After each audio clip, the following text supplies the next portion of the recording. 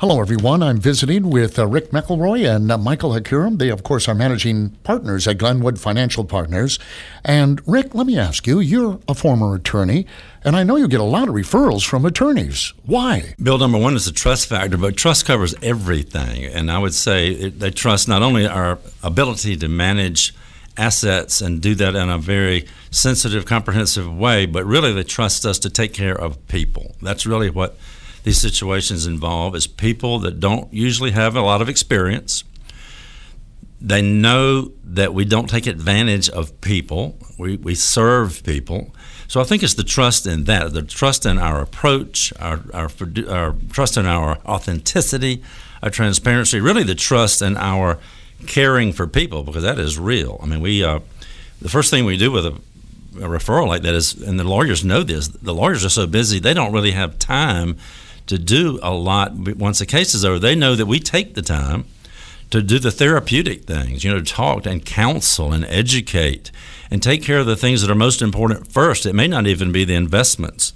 It may be helping them get out of a bad contract or something, or it may be trying to find doctors, and literally they may be looking for a physician.